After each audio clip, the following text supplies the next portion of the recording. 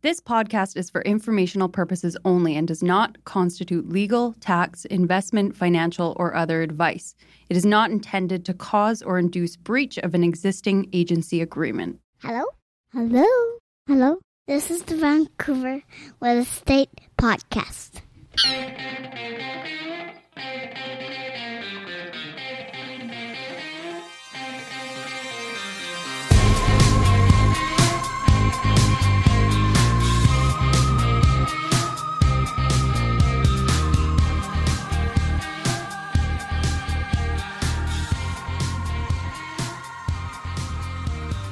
And welcome back to Vancouver Real Estate Podcast. I'm your host, Adam Scalina. And I'm your other host, Matt Scalina. And Matt, I should say host, but also we are realtors in Vancouver with Oakwyn Realty. And we've got a fantastic episode today. We've got Jonathan Meads. He's the VP of StreetSide Developments. A lot of people will know StreetSide. Also, they are a Qualico company.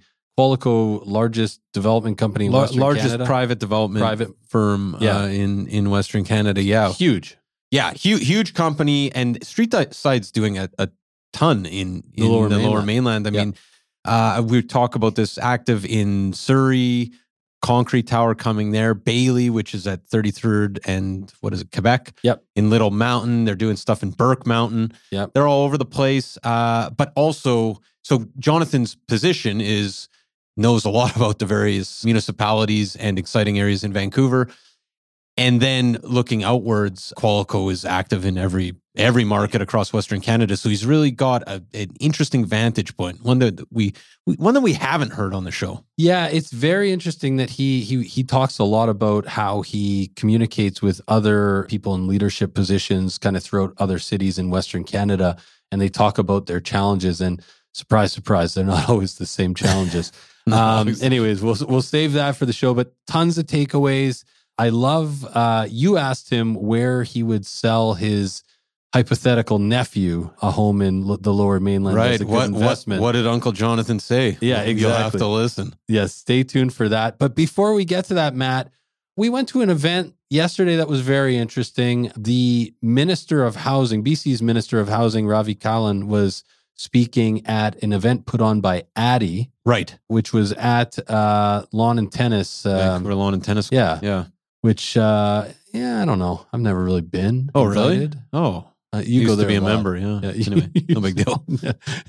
Anyways, it was a nice event put on by those guys. Really like Addy and what they're up to. Interesting room. Yeah. Intimate. I'll save this for the pitch for Instagram, but you actually filmed Chip Wilson tearing a strip off of Ravi Kahlon, the minister.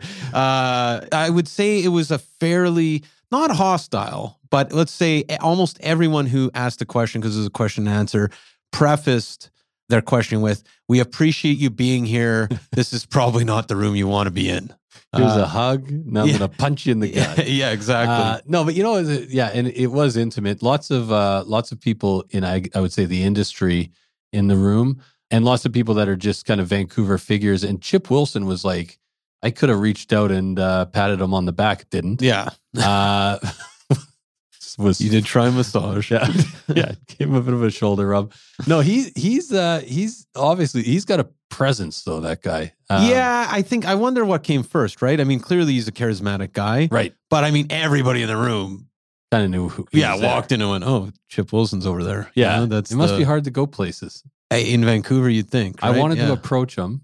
End of my Vancouver Real Estate Podcast media ID. He's the white whale of the show. Yeah, he is. We've been trying to get him for a while, but doesn't return our calls. Anyways, enough about Chip Wilson, but the Ravi Kahlon talk what was your big takeaway? Yeah, I mean, it was interesting. A really bright guy. I think a lot of people appreciated a lot of what he said. Here's a couple thoughts. One is, and we've talked about this before, but man, I don't know if it was the room, but the NDP provincial government has shifted fully to supply now, right? Right. There was a lot of talk about how they were going to use both carrot and stick with municipalities to get more housing built. Still not super optimistic on that front, honestly, but it's real. The conversation has shifted. The other thing, we've had people on this show that spend more time with David Eby than we do, And I think somebody said, he's kind of like a bull in the china shop, right? Right. That he's there to make moves. He's there to get things done, and there's going to be some shaking things up. And Ravi Kahlon, the Minister of Housing, literally said at some point, David Eby said to him, here's this file, here's the housing file.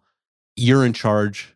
Let's make some changes. Let's get this solved, which I think is kind of an incredible thing. And I think Ravi Kahlon felt the same, like, okay, I'm in full control. With that said, and you pointed this out, right? He gave a backstory to talk about the lack of supply in Vancouver. And he said, a couple years ago, a friend of mine was in from Singapore and we rode the SkyTrain into a Whitecaps game. And at Nanaimo Station, they get off. And he made some joke about his friend wanted to get off from Singapore. And his friend wanted to get off to look around because as he was riding the SkyTrain, he couldn't believe that at a SkyTrain station, it was a sea of single-family homes. Right. And he said to the Minister of Housing, I can't believe that there's not more density around this SkyTrain. And here's the rub. Everybody knows that's crazy, right?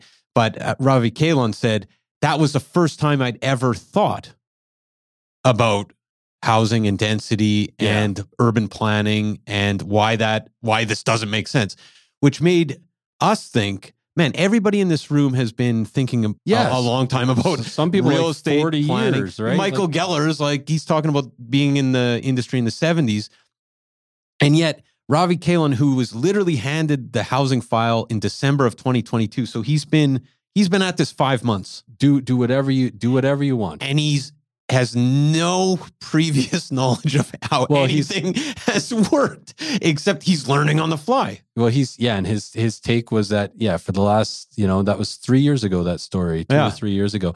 And that's what really caught me off guard, because I was literally looking around the room at all these people that were like some pretty big industry moguls and guys, people that have wrestled with these questions for and been talking decades. About it for and have also watched the cycles, have felt and lived the problems, like in a way that, like, not academically, exactly. And it was kind of wild to sit back and think, and that was like my biggest, like, I walked out and I was like, man, I didn't feel more confident leaving that meeting, but no, it was fascinating nonetheless. But and with that said, I guess I was thinking about this after, because it's like, I guess this is actually how governments always, 4-year cycles, democracies, this is how it works. But still, nevertheless, I mentioned it to somebody else who's been in the industry a very long time, and they said it speaks to the depth of, and this is giving the Minister of Housing, hey, brightest guy in the world, but the lack of experience specifically when it comes to housing, it speaks to the depthness of the people in power when there's a housing crisis that's been going on a decade, and they're like, all right, well, who do we got? Oh, a guy who has literally never thought about density up until December 22. Let's give him the ball. Right. Yeah, I mean, it was an interesting conversation. I think the only other thing I'll mention from it was lots of people, lots of landlords upset about the 2% cap, which that came up a lot. Yeah, we didn't talk about the flipping tax. Nothing came up around that, but it sounds like there's some announcement coming, even in the very, very near future. In the fall, he said we'll have more on that in the fall. We'll have more on that in the fall. We'll have more. That sounds like there's going to be a lot coming in the fall. There's a lot of layers coming, so stay tuned for that. Matt, we got a couple things just before we get to our conversation with Jonathan. One is the new website, tons of positive feedback. Head over to VancouverRealEstatePodcast.com. You can sign up for things like the sold plan. Somebody did not understand what the sold plan was, so I want to make sure I'm doing a good job explaining this. It is essentially a document that we've created to help you get ready to list your home. And really what we do is you pick a launch date. So say you want to get on the market June 15th.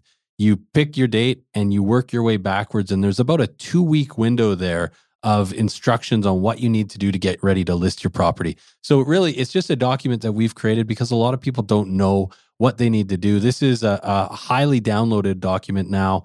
Tons of people getting in touch for it. Tons of people from the industry using it. You can head over to Vancouver Real Estate Podcast. You just sign up, get the document. Sell with us. The button, sell with us. Immediate download. Yeah. And then also, Matt, last but not least, should say follow us on Instagram, because things like that meeting literally filmed. I filmed Chip Wilson. Chip Wilson asking a question, which question might not be the right word. I don't know if he actually asked the question as much as I think he left before he got an answer. Gave a strong opinion, but it was on the stories, and yeah, I'm glad you captured it. It was great. I'm a huge Chip Wilson fan, and even more so after yesterday. It was pretty great. Yeah, these are the things you get with at Vancouver Real Estate Podcast on Instagram. Absolutely. But without further ado, let's cut to our conversation with Jonathan Meads, VP StreetSide Developments. This is a great one. Enjoy. This podcast is sponsored by Marcon, a local family-owned and managed real estate development and construction company that's been around for nearly 4 decades. Marcon is not only committed to high-quality construction, but it also is making a positive impact in the communities in which it builds, all across the Lower Mainland. We want to highlight 2 incredible Marcon projects. Elmwood, a 38-story tower located at Burquitlam's most important intersection, Como Lake Avenue and Clark Road. This landmark tower will feature 335 condominiums, over 37,000 square feet of office and retail space, and almost 20,000 square feet of amenity space. Elmwood has been incredibly popular, with 80% sold currently, but they still have a great selection of junior 1-bedroom all the way to 3-bedroom homes remaining. Check out marcon.ca/Elmwood for more. And Matt, we are also excited about Sohn House, Marcon's newest community in West Coquitlam, with 165 homes ranging from junior 1-beds to 3-beds. Sohn House offers the perfect West Coast aesthetic with a more nuanced Nordic-inspired design. Register today at marcon.ca/Sohn House. That's SOENHAUS. Or you can learn more at marcon.ca or follow them at Instagram at Marcon Homes. Marcon, building for life.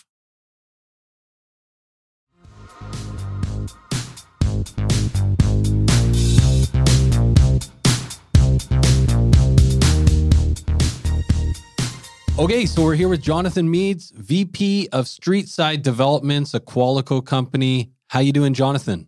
I'm good, guys. Good morning. How are you? Very well, thanks. Yeah, thanks so much, Jonathan, for taking the time. Some people will have heard you on the Vancouver Commercial Real Estate Podcast, but I think so we can't really call you a past guest fan favorite necessarily on our show, but hopefully in the future. Thanks so much for coming on. Oh, well, thanks for having me. And Jonathan, for our listeners, can you maybe start by telling us a little bit about yourself? Oh, a little about me. That's a good start. I'm the VP of StreetSide BC operations. I'm chartered surveyor by training and started my career back in the UK after uni and came out here 21 years ago and have been working here in Vancouver ever since. Once I was chartered, I specialized in sort of the project development, project management streams in the UK. And then just when I moved out here, I married a Canadian girl, but moved out here and transitioned into the same role here, really. Worked for cooperators. They had a development arm back in the day for 3 years, and then moved to Concert Properties. I was there for 11 years and moved to StreetSide 6 years ago now, and been able to grow my career out here, and I get paid to do something I love, which is a great position to be in. Yeah, been building, a bit of everything: concrete high-rise, wood frame, residential, some mixed use. Not really an industrial specialist, but certainly been involved with some retail and office spaces in the past as well. But that's a Coles Notes version of me, anyways. So there's a lot to unpack there. But first of all, I'm just curious, first impressions of Vancouver. You mean when I landed or today? When you landed. we'll get to today. But when you first got here, did you feel like you won the girlfriend lottery, or did you feel like you wanted to maybe go home? The girlfriend being Vancouver? No. Actually, joking aside, so we met in the UK. I built the office building for the company. She was out here with a Canadian company called, forgotten the name. They built the Canada arm. Anyway, they were doing some work for the UK government. I built their office building out there and So we were together 3 years in the UK, and we said, right, we'll come here for 3 years, and then we'll have a decision about where to settle. It's 20 years later, and we've never really said where we're going to settle. So I think you could say we're settled. It's a much better quality of life. I enjoy being outdoors. Don't get me wrong, there's some bits about the UK I miss, friends, family, and some of the culture, but I enjoy being outdoors, healthy environment, way less pollution, and to be honest with you, just opportunity. There's an old school mentality working in London. You know, if I'm the first person in my family to ever go into real estate, but it was one of those old school mentalities of where if your dad knew someone, they got you into their industry, and you know, you got to leap up that way. And I didn't have any of that, so I was working the hard way up the chain. But I've done it here too. But there's more opportunity. And I think if you work hard here, you're recognized for it. And just thinking about the transition from being a surveyor to now running StreetSide Developments, how did you, can you talk a little bit about your career trajectory and how you go from surveying to running a development company? So, yeah, I suppose it's probably worth underneath the surveying banner, there's lots of different types of surveyors. I was not the land surveyor, the guy out with the theodolite doing, and they don't use those there now, it was total stations, but they doing the measurements of the land. They have various different, they have valuation surveyors, quantity surveyors. I was actually a building surveyor. So the best way to describe it, and what I did when I landed here, was I kind of pitched myself from three different avenues, part project manager, part development manager, and actually back in the UK, part almost building envelope consultant. So I really, and the building envelope piece was the one that interested me less. So I really just promoted myself in those three avenues.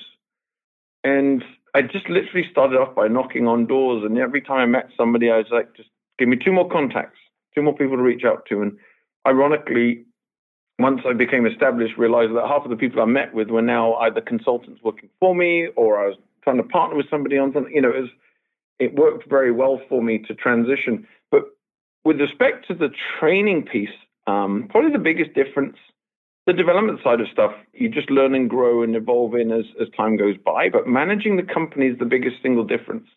Doing a graduate degree in the UK in the 90s, they didn't do business management the way maybe it does today. So that's been a bigger learning curve. And just trying to address areas. I came through the development side, but internally we have our own sales and marketing, our own home and care, our own construction. We self-perform. We build all our own homes. So certainly for me, there was a need to learn and understand some of these elements as I took on the VP role. But I'll be honest, a lot of the grounding, the big acknowledgement has to go to the concert team. Working with Dave Podmore and the team there, a huge amount of time for them, because that was the grounding I got that really lifted me to the position I've been able to achieve today. Without some of the bright minds he has within his team, I wouldn't be here today in this position, because I wouldn't have gained the experience that I did. Fantastic. I was actually going to ask, so you're working at Concert Properties. StreetSide, I mean, Concert's a kind of very highly regarded player in Vancouver. StreetSide is increasingly well known, but less so. Mm-hmm. And of course, it's a Qualico company, and I think some of our listeners will recognize. I think Qualico is the largest private builder in Western Canada. Can you talk a little bit about what attracted you to the position you have? And before we went live, you were saying, the vice president, it's a bit of a misnomer in terms of what you're actually doing. But can you talk about StreetSide Developments and the larger company and kind of the moves you're making here in the Lower Mainland? Yeah. I mean, you're right about Concert. They've got a fantastic reputation. For me, there were a couple of factors that really made the move viable. And as something of interest to me, I'd reached probably a ceiling to some degree there, and that's not a reflection on anyone or any board, anything that was happening at Concert. Just there was nowhere for me to grow at the time, and this opportunity came up. Qualico offices are actually based in Surrey, and I live in Fort Langley, so the commute was starting to take a toll. After 15 years of driving downtown, I was getting very worn out by it. And I was carpooling, but an hour and a quarter, an hour and a half each way each day starts to take a lot out of your life. And this opportunity arose. And I'd worked in wood frame prior. When I was at Cooperators, I'd been building townhouses and wood frame condominiums. So it was fairly easy for me to sort of step back to that opportunity. And so I was able to reduce my commute, continue the opportunity to grow within the development team here, and become the senior development manager for the company was a great opportunity. I wasn't expecting to step into the VP role as soon as I did. My predecessor left and the opportunity arose, put my name forward, but it's somewhat a misdescription saying sort of vice president. My title is vice president, and I have no issues with it. But to give you a broader picture, as you said, we're the largest privately owned real estate home builder in Western Canada, and Qualico is made up of 40-odd different business units, ranging from material supply companies to builders to lumber yards. Here in BC, we really have just 4 operations. There's Rancho. They're completely separate for us. They're actually based downtown Vancouver in a separate office, so that there's just no conflicts of interest. But here in the Qualico offices in Surrey, we have Foxridge, which builds single-family homes. The StreetSide, we build the multi-family division, so anything stratified. And then we have what we call communities, Qualico communities. They do land acquisition and compilation. They take land through servicing and rezoning, and then basically Foxridge and StreetSide buy that land from them to build on. And I look after all of StreetSide. I don't just run the development team. I'm responsible for overseeing the construction, homeowner care, sales, marketing activities. And as such, I'm given good free rein to make the decisions necessary to grow the company. And in moving into this role, working with some of my colleagues, we had the opportunity. Qualico sees a growth opportunity or saw a growth opportunity in BC. There's a lot happening here in the Lower Mainland, and it's an opportunity for us to grow. We're one of the smallest regions at the moment by number of staff and output, but have the potential to become quite a bit larger. So we'd always been building townhouses and sort of 6-story wood frame, but with my concrete experience. But I also, as often happens, you get a bit of a turnover of staff when some senior people come and go. I happen to have my director of construction, director of marketing, some of the development team had concrete high-rise experience. And one of our acquisition team presented a tower site in the city of Surrey City Centre, that's going to become our first tower, as an opportunity. And it just made sense. There was just too many things pointing in the right direction. So we presented it to our senior executive as an opportunity to grow, and it is. The Lower Mainland is constrained in so many ways that the density is what we've got to look at. And they said, go for it. So we went for it. And we managed to get the land, and we are now getting ready. We're going to be launching this fall our first high-rise project called Juno in Surrey City Centre. So that's really exciting. So now we've really started to step into the broader spectrum of all elements of residential construction outside of perhaps mass timber here in the Lower Mainland. And it's an exciting, I wouldn't say new direction, but additional direction. We're still maintaining our townhouse pipeline. We're still maintaining our 6-story wood frame pipeline. Right. So and I'm just thinking, I years back helped somebody purchase a couple units at, I think there's a townhome project at Tynehead Park that you did. Yes, Canopy. Canopy, right. And now Bailey on Quebec and 33rd is a wood frame project that you're, I think, just launched or in the process of launching. Yeah, we're mid-launch, yes. Mid-launch there in the city of Vancouver. You have a concrete high-rise coming this fall. It strikes me as there's a lot going on in your day-to-day, Jonathan. Can you just talk about what a day in the life looks like in terms of managing that whole operation? You know what? That's a really good question. I'm not into monotony, and I'm pleased to say that no 2 days are actually the same, to be quite frank with you. I am very lucky that we have the opportunity to do so many different things that, one morning I can be on the phone with head office just discussing financing for a project. Another day, we could be sitting looking at the interior design package for a different project. There's just so many different avenues that this goes. It's very dynamic. It's really quite exciting because you do get a chance to be involved in so many different things. The normal things, managing the team, managing our pipeline, trying to make sure we stay on schedule. I'm sure we'll get around to it, but just wrestling. And I'll be honest with you, some of it right now, it's wrestling with municipal demands, wrestling with construction costs, revenues, and this last 12 months obviously have been a lot more tumultuous than the previous 12 months. So it's definitely keeps you on your toes. Do you feel like StreetSide? I feel like we talked about this last time, but thinking about where we're at here in kind of late spring 2023, with the last 12 months, do you feel like that StreetSide and being a part of Qualico and having so many different companies, that there's a competitive advantage for StreetSide here in the Lower Mainland? You know what?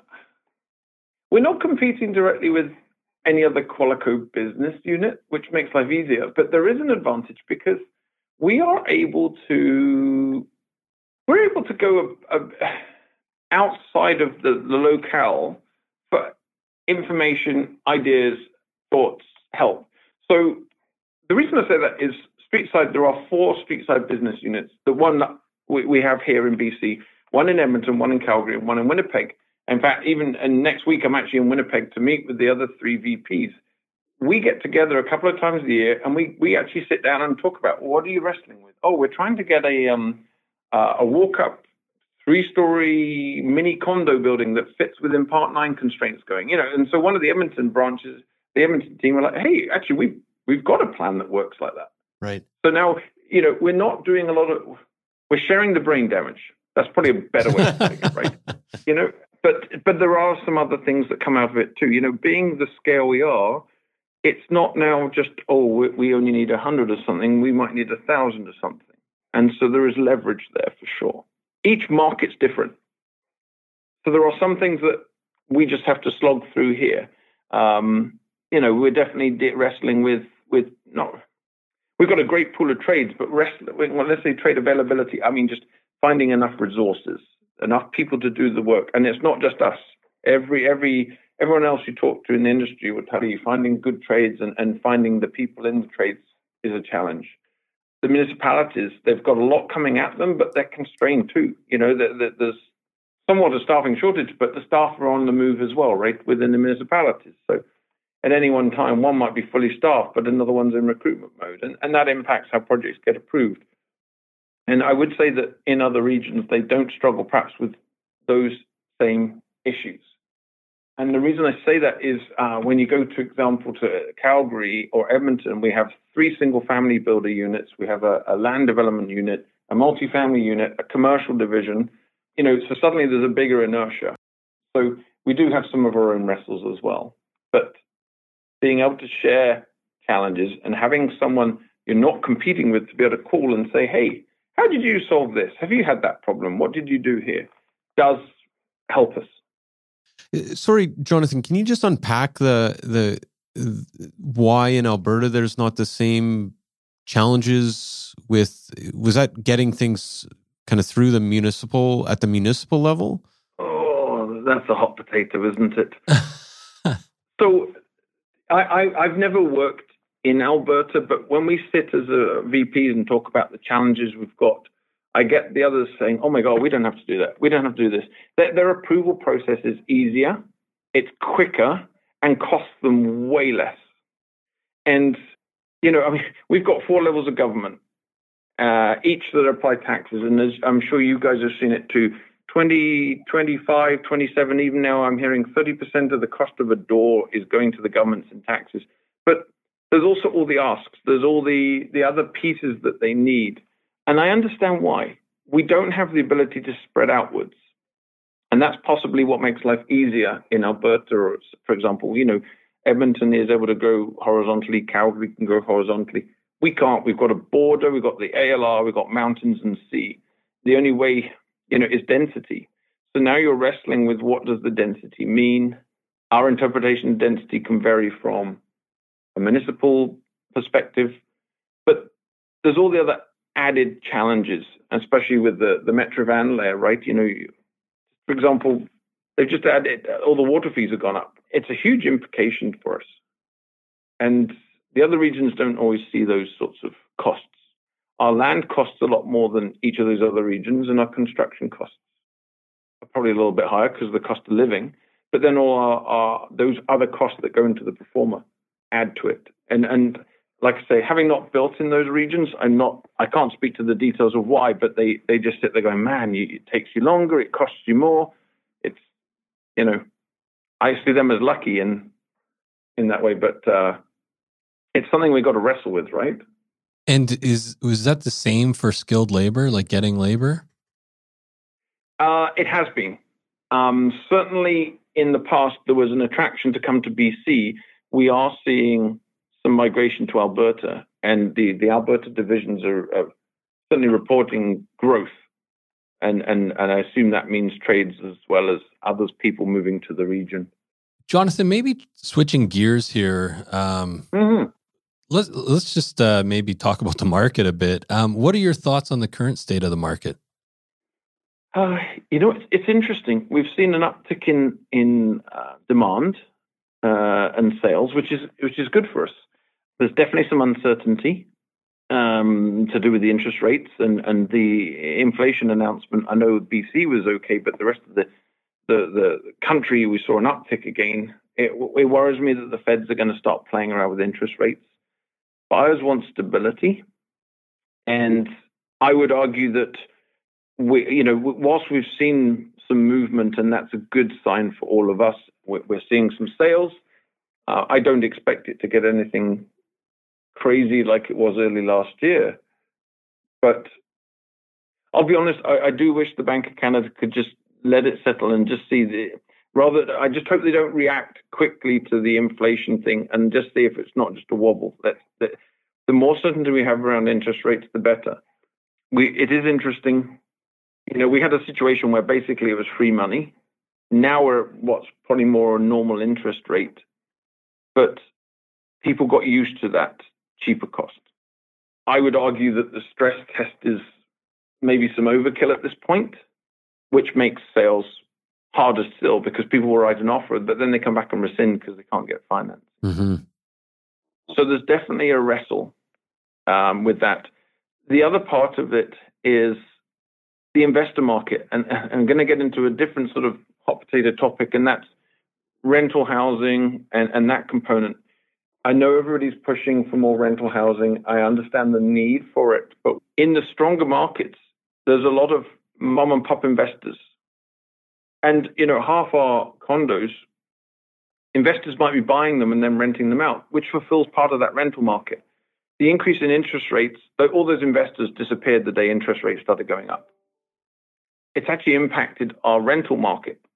So there's less rental properties coming available. We've got more people moving here, so rents are going up, right? So there's a whole thing crashing together there. And I'm not a financial expert, but I just feel like something's got to give in order for us to meet all of the other demands, right? And then when we get to that bigger picture, we've got the Feds and the province and going, you need to build more houses, you need to build them faster, and you need to build them cheaper. We can't do all of that. And it worries me that something's going to break somewhere along the way on a bigger scale. I don't know what it would be, but it's all crashing together, right? That does seem like, I feel like we were just at an event yesterday with the Minister of Housing, the BC Minister of Housing, and it does, I feel like that was almost the general sense in the room was, there's all these things coming together. There's clearly we need more housing, but the environment is very difficult to build, and not only from a political, but even just the Bank of Canada's, the interest rate, the overnight rate, all these things are coming together in a moment where it's like, it almost seems to be getting scary again in this, like something's going to break. What is it? Yeah. And I don't quite know what it is. There's a lot of pressure when you talk to the municipalities. There's a lot of pressure on them and they do get it.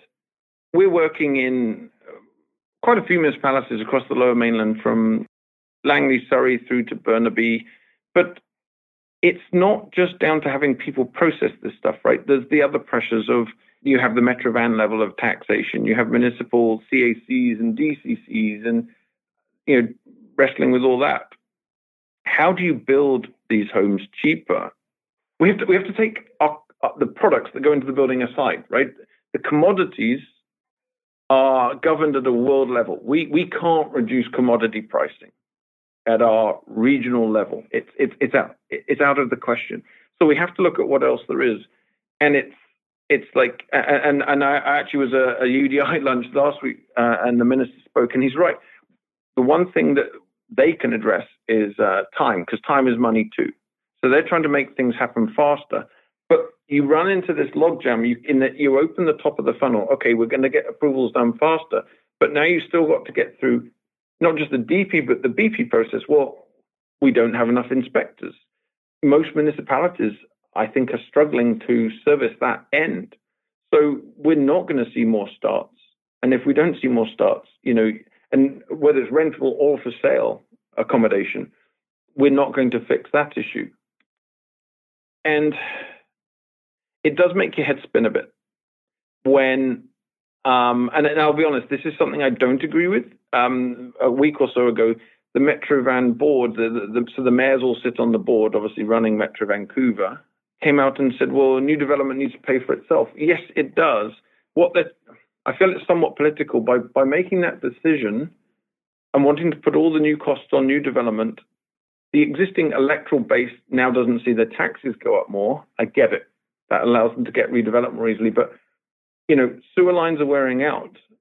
And yet we're sort of passing those costs on to new development again. But everybody, I'm a taxpayer. I need to be paying to be upgrading a sewer line that services my home, for example. Does that make sense? Mm-hmm. Mm-hmm. And that's not happening. So all of these additional costs are being levied upon new homes.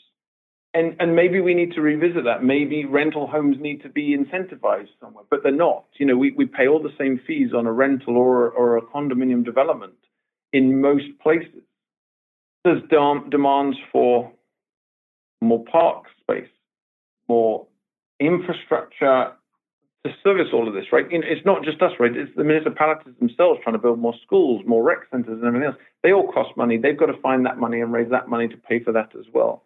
So there's a whole series of things that happen that just, I don't see a quick fix. And it sounds a bit of a depressing tone, but I don't know the fix either. Hey, everyone. Pardon the interruption. We just want to take a quick minute to thank the following sponsors who make this show possible.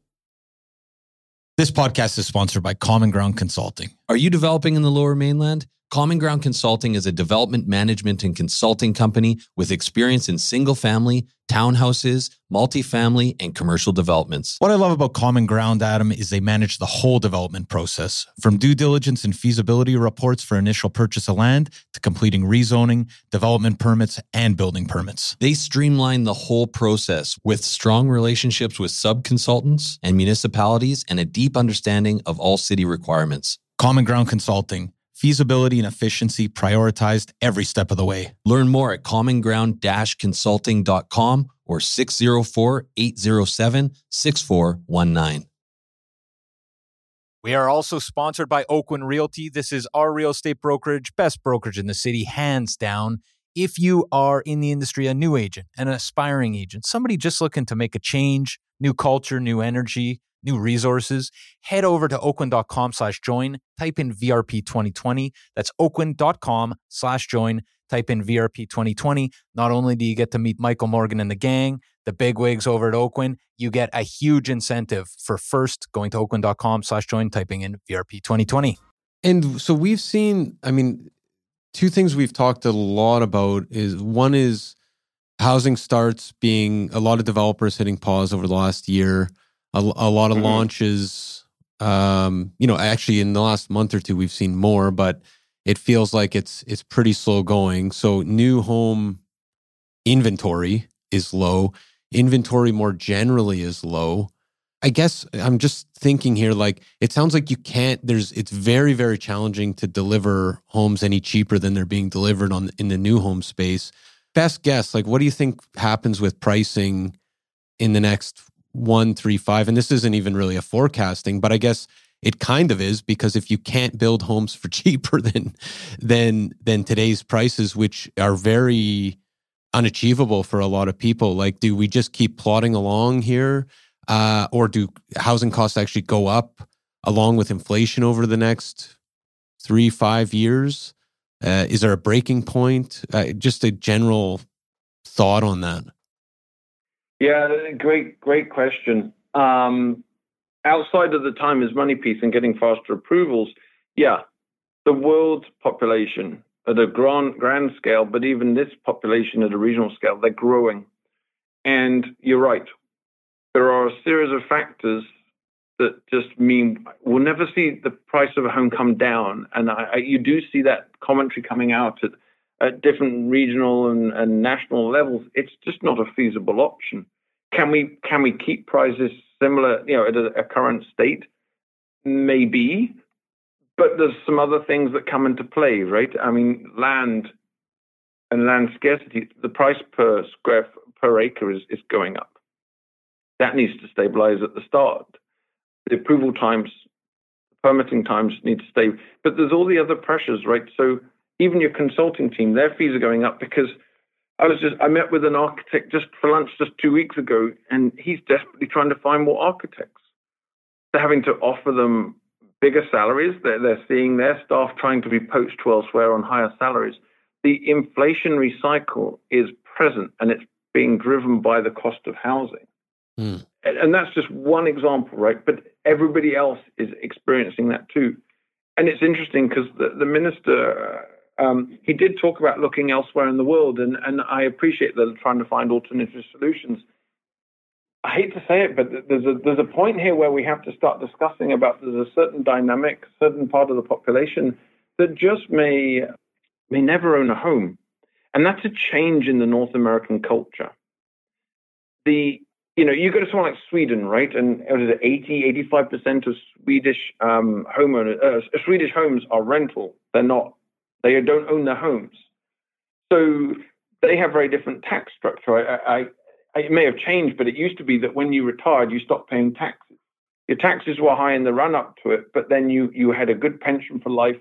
Your pension covered your rent for life. The rental rates were locked. So one of the interesting things with rental buildings and people investing in rental buildings, not just in Sweden, but elsewhere, the mortgage terms were a lot longer.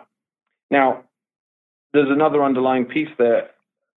Homes in Europe, the design specification is that they must exist for 60 years minimum. Ours is 30 years here. Well, if you've got a home that's designed to last 60 years, the quality of the materials, the quality of the detailing and design are arguably a bit better because you need it to last longer. But that means then the bank should be prepared to offer longer mortgages. So maybe we need to revisit what commercial mortgages or mortgages related to rental housing look like. CMHC is doing a great job offering discounted lending rates, but it's the payback term too, right? We have to look at what does it cost per month. And I'll be honest, the province locking those rates, I understand why they need to do it. They're trying to preserve pricing. But on the other side, it doesn't encourage other people to get into the market with rental housing. So now we're into this problem where people can't afford to buy a house, but the rents are going up.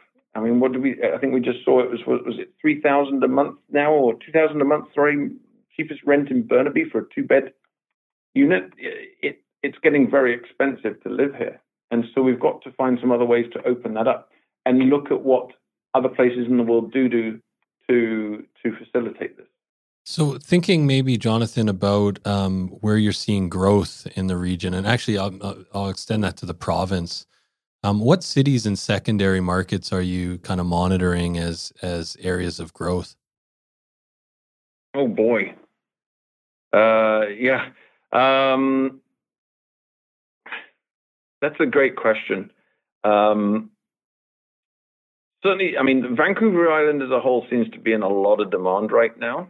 Not just Victoria, but I actually mean all the way up the island, certainly as far as, Campbell River and Comox.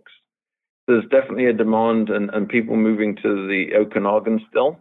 But the interesting piece I've read recently or been following recently is rec property as a whole hasn't really come off through this, this stall, this downturn we've seen in the last 12 months. Right. So,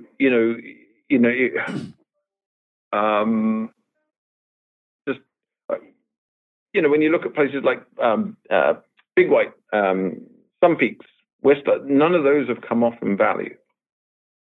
Some of the lake locations through, the Okanagan up through the Caribou, haven't really seen, you may have seen some people take things off the market, but what's been on the market has been at a much higher sort of value than we've seen previously.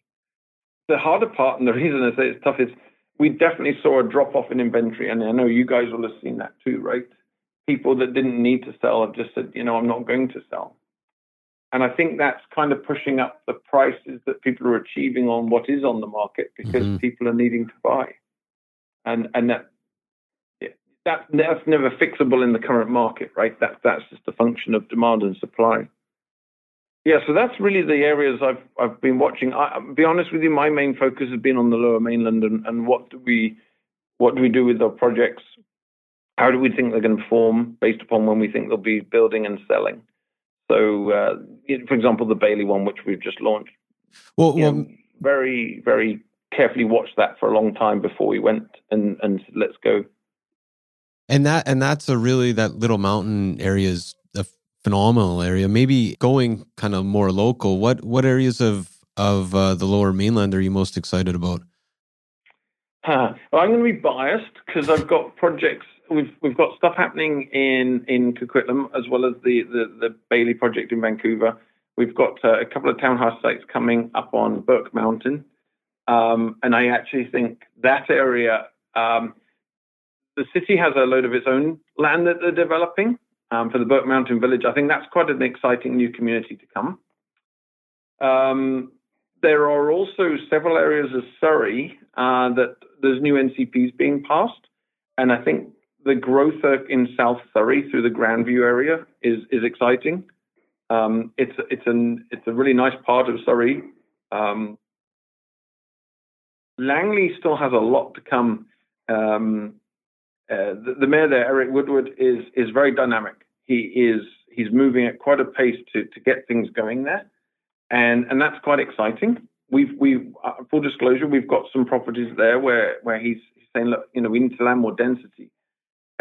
He's reviewing the 200 Street corridor, which is the main north-south corridor from the highway down into the Langley city, but trying to add density. And so I think in the future those areas are ones where we've really got some opportunity for good growth, and it would be a range for us anyway of townhouses and condominiums through those different areas. The challenge is timing, getting it to market. Like if we're going through DP approval now, what I don't know is in 2 years from now when we launch a townhouse project for sale, what will the market be like? And no one else does that speculation anyways, but I do think that there's some future growth still to happen there. I think that the other part to look at too is going to be the brain's gone out of gear, but the Langley-Surrey SkyTrain corridor that's coming. Mm-hmm. Right. We know that each of the Surrey, Langley, and Langley City have all looked at their NCPs along those areas and have increased density. And I think we're going to see a lot happen in that area. Maybe, Jonathan, putting it another way, if you were advising your nephew, who was saying, Jonathan, Uncle Jonathan, condo, townhome, single family, what and where, if you could buy one property right now, knowing what you know as basically the head of StreetSide Developments, what do you think you'd be? Where would you point them right now in the Lower Mainland? Yeah. So loaded question. Having done a commute that took a lot out of me for a long time, I would encourage anyone to look in the areas that they're working. I think we are seeing people working all over the region now. So if you've got a job in Surrey, live in Surrey. And if you've got a job in Vancouver, maybe living in Vancouver, although costs are sort of slightly higher. if I had to pick one place that I think has really got opportunity for a young person getting into the market, it is Surrey City Centre still. Oh, interesting. I don't think we have fully seen the potential for Surrey City Centre built out yet. We've only got a single tower, but you've got Boza and Anthem with multiple towers and hundreds or thousands of homes coming. Once they get built, they start to drive a new inertia, right? And we saw this through several decades downtown with all the new residential towers going up. They start to create that vibe of a city being alive day and night, which I know people say right now, oh, there's not enough offices, there's not enough new retail and stuff. But once you've got that critical mass of people living there, the businesses become sustainable, and I think it'll uptick. And I really do think that there's great potential in Surrey City Centre. There's 3 SkyTrain stations that are already present, and anything. I grew up in the UK where we walk a lot longer distances. To me, anything less than a kilometre walk to work or walk to the SkyTrain is quite a feasible option. I know people talk about 1 city block or 2 city blocks, 400 meters, 800 meters. Those radiuses are quite achievable. There's quite a few developers and people working in that area. And like I say, I don't know the statistics on how many towers are coming, but I know there's more to be built than are already built.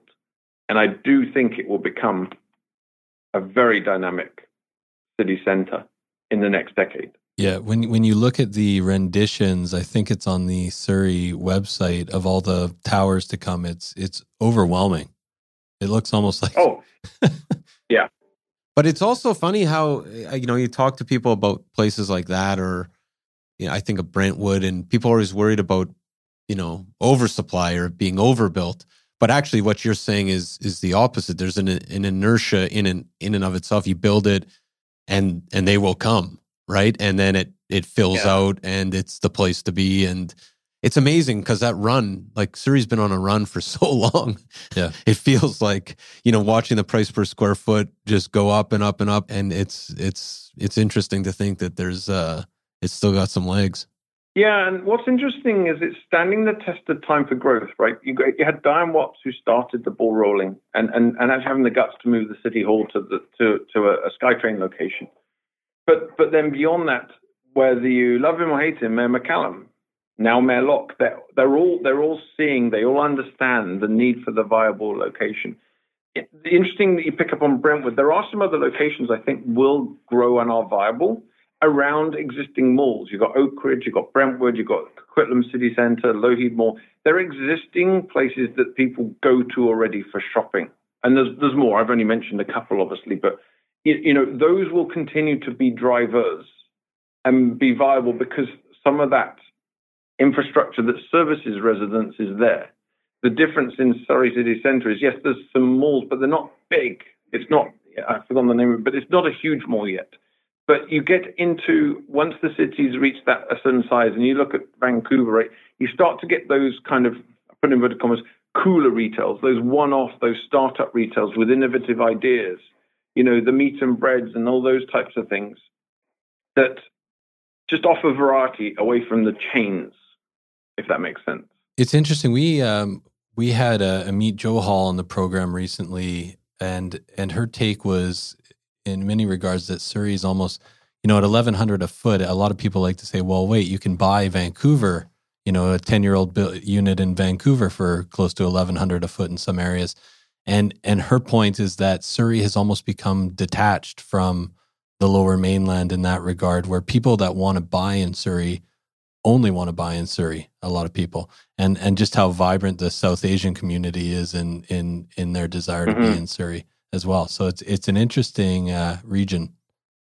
Yeah, it is. And this is where becoming it really is the second big city. But I don't disagree with you. I think there are some sub-markets that sit above there. And you're right. You can go into parts of Vancouver and find existing properties for $1,000 a foot. But I'm not saying there are things against Vancouver. I think we're just seeing more industry and more business opportunities, especially post-COVID, and the people realizing the ability to work in different locations. There used to be a large, inward migration to Vancouver and out is almost like a lung. It's only the downtown core, lung inhaling and exhaling every day, but people. And what people realized is actually, well, I'm doing this commute. Well, they went through COVID and going, oh, I'm not missing my commute. But I live in Surrey. Oh, I can now work in Surrey.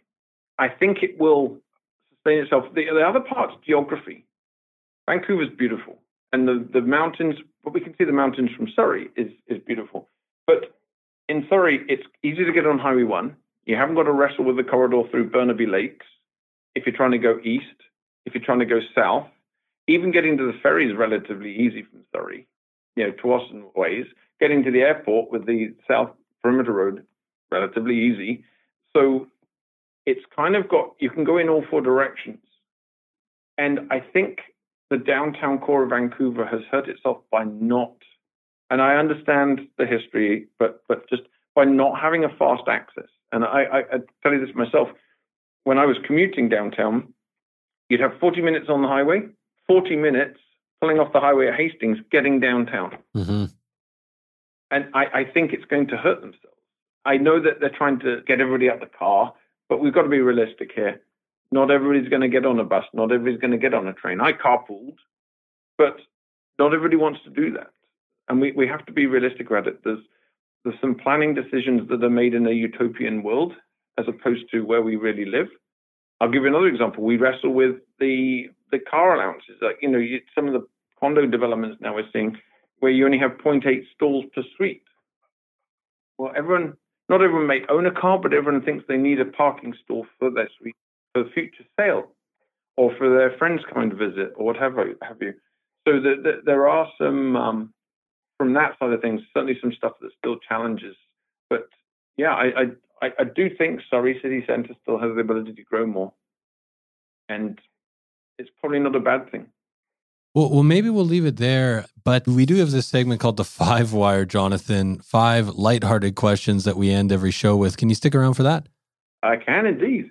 The 5 Wire is brought to you by Scalina Real Estate. Hey, that sounds familiar. Scalina Real Estate is a full-service real estate company serving Vancouver, offering comprehensive, tried and tested buyer and seller systems. With over a decade in the top 10% of realtors in the Lower Mainland and a perfect 5-star Google review, Scalina Real Estate can help with all your real estate needs. We also have an extensive network of the best industry professionals and trades right across the country. There's no reason to not get in touch. Head over to scalinarealestate.com to find out more.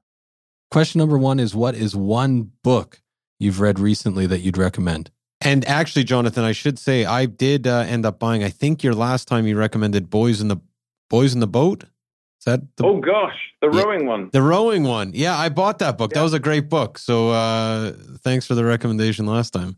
Yeah, well, you know what? And the movie that goes with it was very good too. Oh, you would have watched the movie. I would have just watched the movie.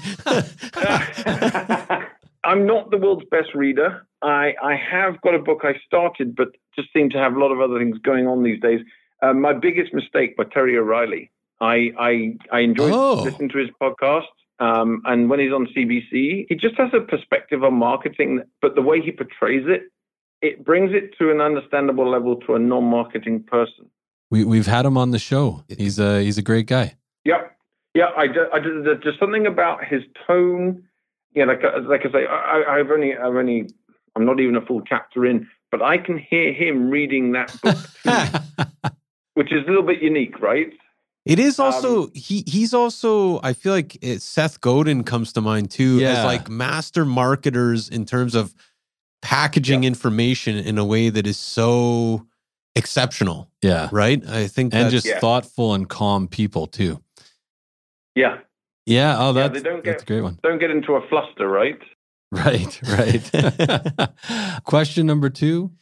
Question number 2, Jonathan, in the last few years, what new belief, behavior, or habit has most improved your life? That's a really good one. Certainly trying to not react instantly to stuff. And what I mean by that is you can get stuff that comes in and it just bugs the heck out of you.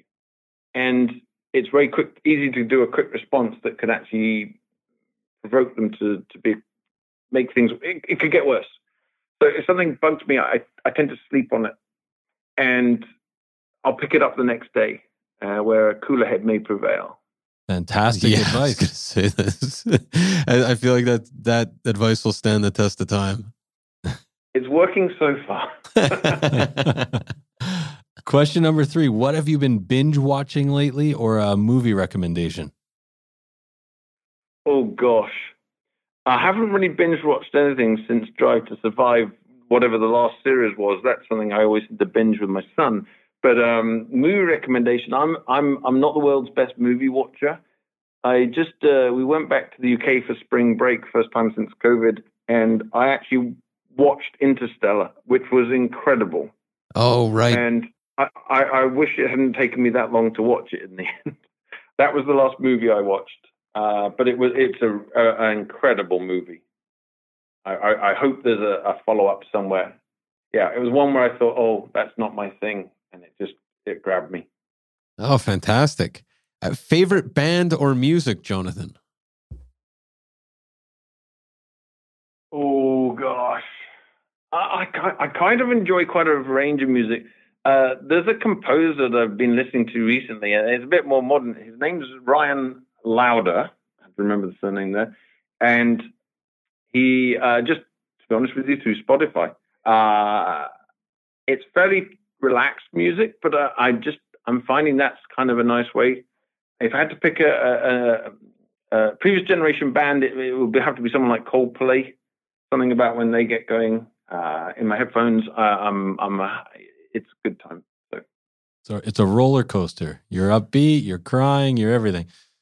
Yeah, my kids hate my music mix. It's somewhat eclectic. Last but not least, something you've purchased recently for under $1,500 that's had a positive impact on your life. Oh, right.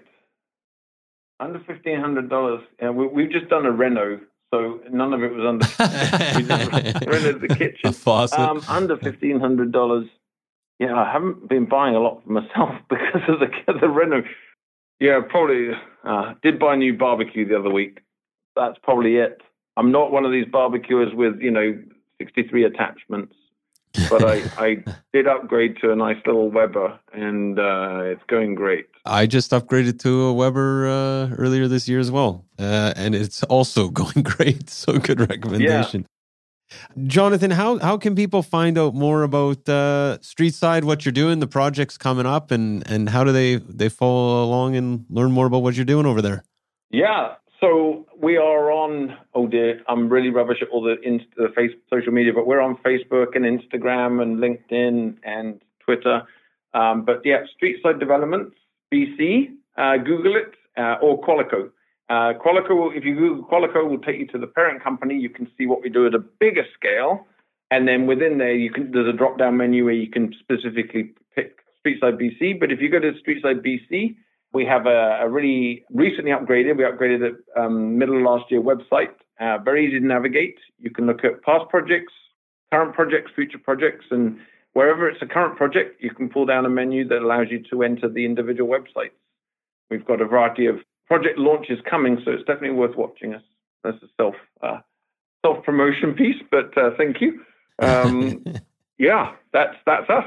Well, we'll be definitely watching. And Jonathan, thank you so much for a very thorough and engaging conversation. Oh, you're welcome, guys. Thanks for having me on the show.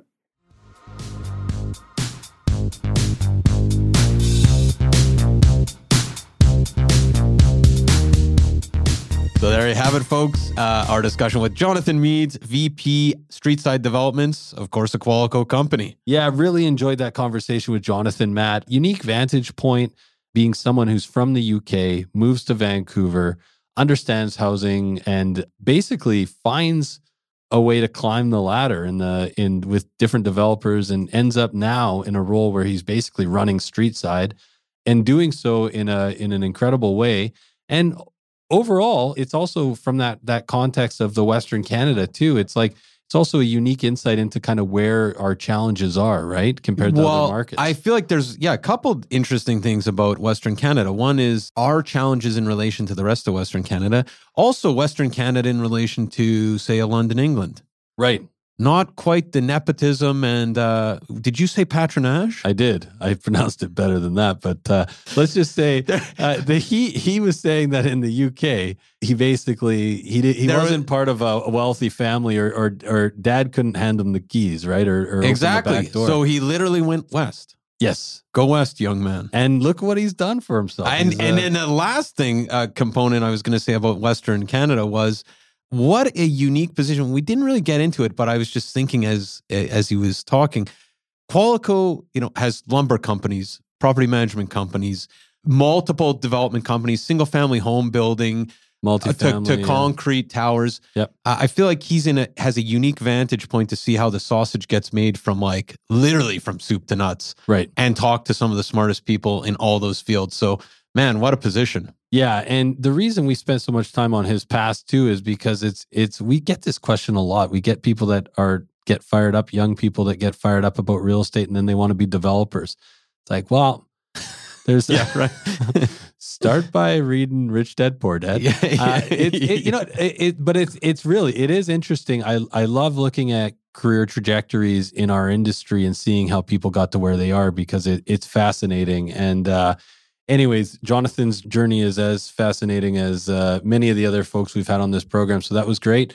Matt, what else do we got for the day? What else do we have? We have VancouverRealEstatePodcast.com. Mentioned at the start, this is our new website. Yes. A much better website in terms of use, right? It's much more user-friendly, I would say. Totally.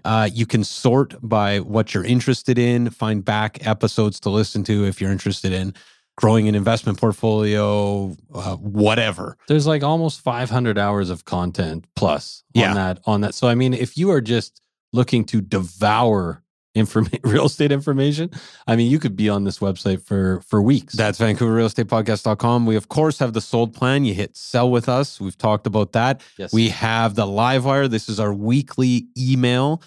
Tons of VIP pre-sale access, stats, different types of stats before anyone else. Deal of the month. There's no reason why you don't want to be on the Livewire, that's for sure. And of course, we now have a button that says buy with us, and that's for private client services. Yeah, Matt, because if you are not using PCS, you are standing still while the rest of us power walk by. You get sold prices, days on market. You basically get realtor level information for free. It's available at your fingertips over at VancouverRealEstatePodcast.com. Why would you not have a PCS account in a market like this where stuff is selling in many cases over asking?